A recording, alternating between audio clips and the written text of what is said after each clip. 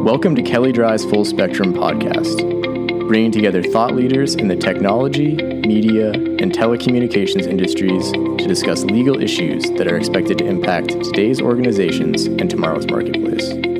Show notes and additional episodes are available at kellydryfullspectrum.com. For more in-depth commentary, head to our blog at comlawmonitor.com.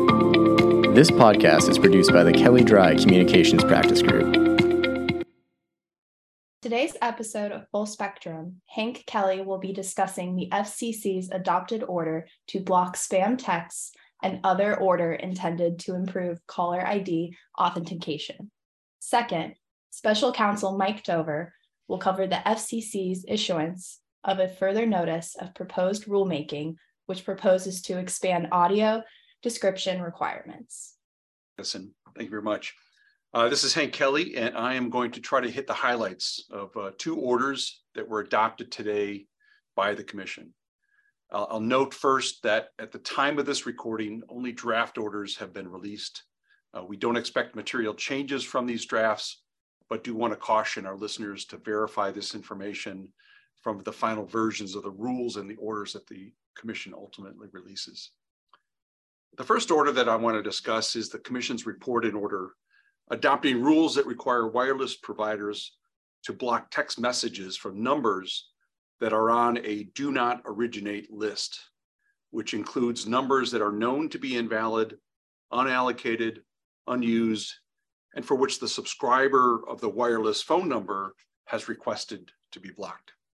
This is similar to the existing rules currently requiring the blocking of voice calls by gateway providers, having those same characteristics, known to be invalid, unallocated numbers, and then also certainly on a do not originate list that the subscriber of the the voice calls maintains. The second order that I'm going to talk about is further efforts by the Commission to require carriers to authenticate caller ID on telephone calls, and again to prohibit and put a stamp down on additional robocall telephone calls. So let me talk first about the robotext order. The FCC has adopted the robotext blocking rules on the premise that unwanted text messages have increased significantly over the past several years, resulting in over 200 million lost dollars from unlawful scammed text messages.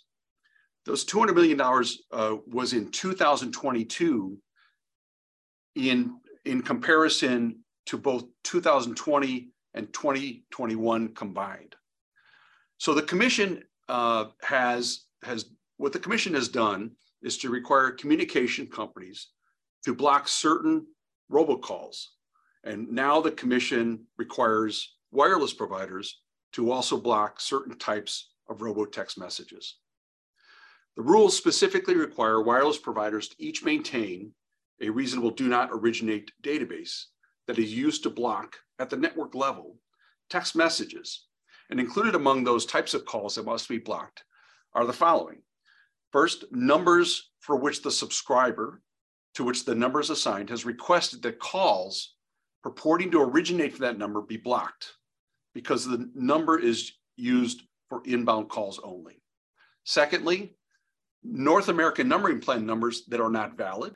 For example, the originating number has to have a valid area code and a valid actual telephone number. In addition, calls that can be blocked are valid North American numbering plan numbers that are allocated to a provider but are unused. Carriers are required to maintain a database with those series of numbers and block text messages that appear to originate from those telephone numbers. The theory behind that, and this is what the Commission's done with respect to telephone calls as well, is that if a call originates or a text message originates from a telephone number that's not in use, there's no valid purpose for that phone call. And so the Commission's determined, both for telephone calls and now for text messaging, that calls that originate from those types of numbers should be just generally blocked because they're not going to have any valid purpose in the first place. So wireless call providers must also make public a single point of contact for the text senders, and must publish that single point of contact on a public-facing website. The theory behind this is that if a wireless provider is going to send a text message, the sender of those text messages, these are typically marketing messages or other types of business messages, there's got to be a single point of contact for who those senders are, so that any subscriber or consumer that receives a text message from that originating provider can go to the public-facing website that's maintained by the wireless provider and contact the sender of the text message to try to resolve any complaints, or even to be added to that sender's do not text message list.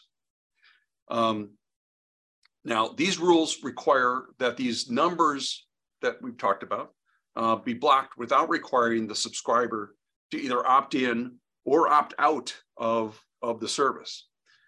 Further, these rules only apply to SMS and text messages that originate with mobile wireless providers.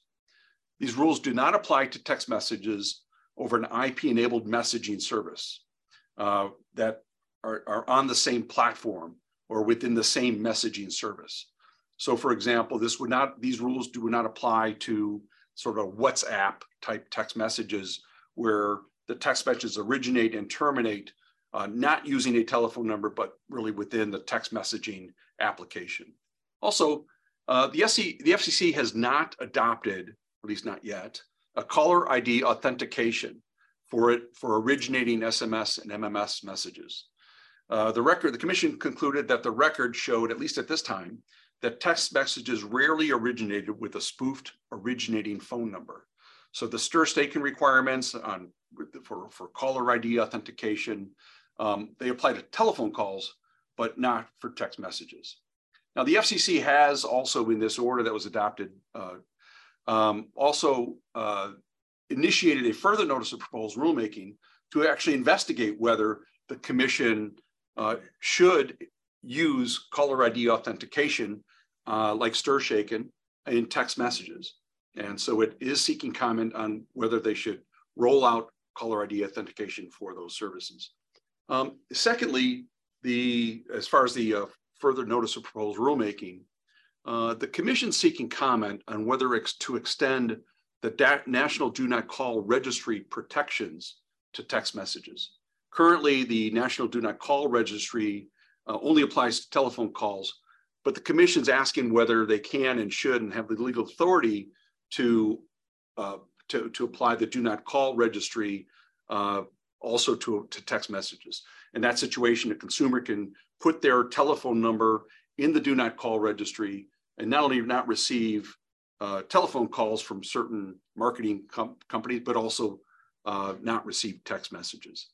And then with respect to the further notice of proposed rulemaking, the commission's additionally seeking comment on whether the consents that consumers receive from a lead generator, how those consents can be modified or require consents, not just from the lead to receive text messages from the lead generator, but also from each marketer that may use that lead generator to issue text messages. So there's a lot to unpack in this order, and it promises certainly to be a significant order, have a big impact on text messages used for marketing purposes.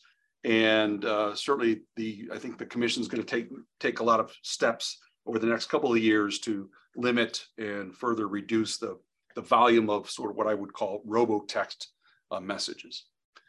The second order that the commission adopted today that I want to discuss is the sixth report in order and sixth further notice of proposed rulemaking related to caller ID authentication for telephone calls. This too is a pretty significant order. It's pretty comprehensive, and it's really going to be it's going to be tough to fully summarize in the limited time that we have. So first, what the order does mainly is require that all intermediate providers, telecommunication carriers that are or communication service providers that receive unauthenticated SIP calls directly from an originating provider, though that are not authenticated, that the caller ID is not authenticated using stir shaken, the first intermediate provider that receives that call has an obligation to use stir shaken to authenticate the call. Now, up till now, the commissions has required all providers in the call path, including gateway providers, to respond to a traceback request. And intermediate providers could decline to actually authenticate the caller ID on an inbound call to them by simply responding to the traceback request in lieu of authenticating the caller ID. This option's no longer available for intermediate providers, at least for the first intermediate provider in a call path.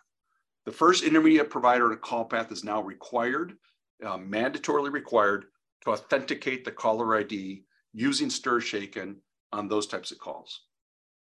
Now, the commission did reject an approach to require all intermediate providers to authenticate the call, and again, requires only the first intermediate provider in the call path. It's likely sometime down in the future that the commission is going to take a look at whether to require all providers, all intermediate providers, to authenticate the caller ID using stir shaken, but they haven't done it yet. The deadline for the first intermediate provider to do the caller ID authentication is December 31st, 2003. Second, another major point of the second order that we're talking about today is up till now, the FCC has adopted rules requiring voice service providers to submit to the robocall mitigation database statements on whether they have implemented stir shaken on all or part of the network, part of their networks, or not at all. And if they've not implemented stir shaken, they have an obligation, they've had an obligation to describe in their robocall mitigation program the specific reasonable steps that the voice service provider has taken to avoid originating illegal robocall traffic. Now, the commission did not specifically require voice service providers without facilities necessary to implement stir shaken to actually file certifications in the database. That has changed under this order. This order now requires all providers, regardless of their stir shaken implementation status or capability, or regardless of whether they have an actual physical network that could do stir shaken or authentication, that all providers now have an obligation to register and file robocall mitigation plans in the robocall mitigation database. These carriers, even all providers, whether they have with or without facilities necessary to implement stir shaken, have an obligation to describe the reasonable steps that they're taking to mitigate illegal robocall traffic.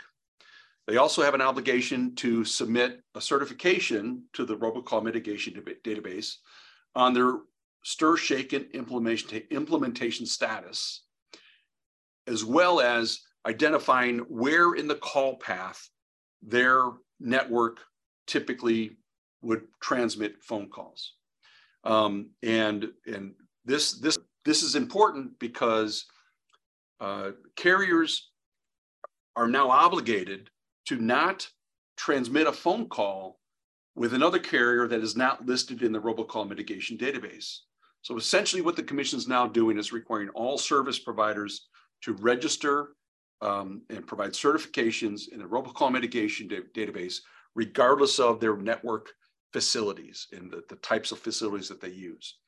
And any carrier that is going to act as an intermediate provider now has an obligation to validate and verify that the carriers with whom or with which it is transmitting phone calls are registered in the robocall mitigation database. Again, with this order, there's a lot to unpack. There's a lot of requirements. There's for enforcement. The FCC's also adopted some enforcement rules. So for example, they've concluded that the minimum base forfeiture for illegal robocalls would be $2,500 per call.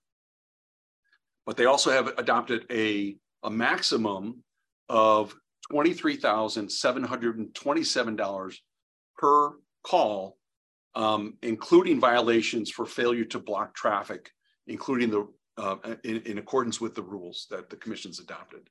So the commission in this order took some pretty significant steps to curb illegal robocalling, pretty significant steps to specify and identify what the enforcement mechanisms are and the penalties that providers are going to pay for illegal robocalls. And it's a pretty significant order. They're also taking, they've also issued in this order 6 further notice of proposed rulemaking to take other steps that might for caller identification. And again, I think it's a pretty significant order that we really can't do full justice just in the limited time that we have with these podcasts. But more to come. Should be interesting in the next couple of years as the FCC continues to do this. And right now, I'm going to turn it over to Mike Dover, who's going to talk about the FCC's further notice of proposed rulemaking, which proposes to expand audio description requirements. Thank you. Thanks, Hank.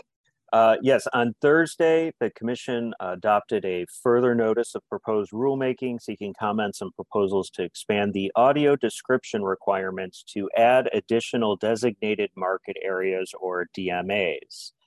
Audio descriptions make video programming more accessible to individuals who are blind or visually impaired by inserting narrated descriptions of a television program's key visual elements during natural pauses in the program's dialogue, typically using a secondary audio stream. Audio descriptions are currently required in DMAs 1 through 60 pursuant to a 2011 Commission order. In this FNPRM, the Commission proposes to expand audio descriptions to all remaining market areas based on a phased approach, requiring audio descriptions for 10 additional DMAs each year until all DMAs are covered, and also proposes to implement this phased approach with the first 10 additional DMAs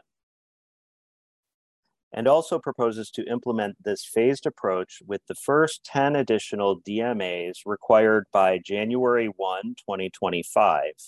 That means that audio descriptions would be required for DMAs 101 through 110 on January 1, 2025, and audio descriptions would be required in the last DMAs 201 through 210 on January 1, 2035. In addition, the FNPRM proposes petitions for exemption and exceptions based on economic burden to be governed by Section 79.3D of the Commission's rules and waivers to be governed by Section 1.3. As background, generally, the Commission's audio description rules currently require television broadcast stations affiliated with the top 4 television broadcasters, ABC, CBS, NBC, and Fox, as well as multi-channel video programming distributors, or MVPDs, that serve 50,000 or more subscribers to provide audio descriptions in DMAs 1 through 100 as of January 1, 2024. Specifically, those television broadcast stations and MVPDs must provide 50 hours of audio described programming per calendar quarter during prime time or on children's programming, as well as 37.5 hours of audio described programming per calendar quarter between 6 a.m. and midnight. With respect to the remaining DMAs, the 21st Century Communications and Video Accessibility Act requires the Commission to assess the need and costs to expand audio descriptions beyond those top DMAs. The Commission exercised its authority to expand audio description requirements to include DMAs 60 through 100 using a 10 per year approach in 2020. And at that time, the Commission said it would consider expanding the requirement to additional DMAs after assessing the reasonableness of the associated costs for doing so. The proposals in this FNPRM seek to continue the phased approach to implementing audio description requirements and seeks comments about the costs for doing so. Generally, with respect to the proposed expansion of the audio description requirements, the Commission seeks comments that include comments on the benefits of expanding the current requirement to DMAs 101 through 210. The Commission states that even in the smallest DMAs, audio descriptions enhance video programming accessibility for consumers who are blind or visually impaired. The Commission also states that it has found benefits to other groups based on the prior expansion, including increased accessibility for consumers with other sensory or cognitive impairments, consumers learning the language, and consumers who listen to the video programming while performing other tasks. In this request, the Commission seeks comments specifically related to the data on the current amount of audio described programming that's available now in DMAs 101 through 210 as compared to the current Commission requirements. In addition, the Commission seeks comments on costs related to expanding the current requirements to these additional DMAs. The Commission previously found that the costs of expanding the audio description requirements to DMA 60 through 100 were reasonable, but the Commission is now seeking comments on whether to employ the same cost analysis and whether or not that analysis is applicable to DMAs 101 through 210. The Commission notes that it expects the costs of an expansion of the audio description requirement to be minimized because covered broadcasters already are required to be ready for secondary audio streams for emergency information requirements, and that secondary audio for emergency information requirements applies to all markets regardless of size. In addition, the Commission seeks comments on alternatives, such as whether a smaller subset of DMAs 101 through 210 should be used, whether a slower phased-in approach, such as 5 DMAs per year, should be used, or whether any expansion should be based on updated Nielsen determinations or other metrics. Lastly, the Commission seeks information on differing costs faced by network affiliates, such as affiliates that receive programming via a network feed, or whether there are differing costs faced by large station group owners as compared to smaller group owners or single station owners. With respect to exemptions and waivers, the Commission also proposes that exemptions and extensions for economic burden be assessed under the current Section 79.3 approach, but not as to non-economic burdens. There, the Commission would assess those requests under the waiver standard of Section 1.3 of the Commission rules. The Commission seeks comments on that approach in this context. The FNPRM was unanimously adopted Thursday, and comments will be due 30 days after it's published in the Federal Register, with reply comments due 45 days after publication.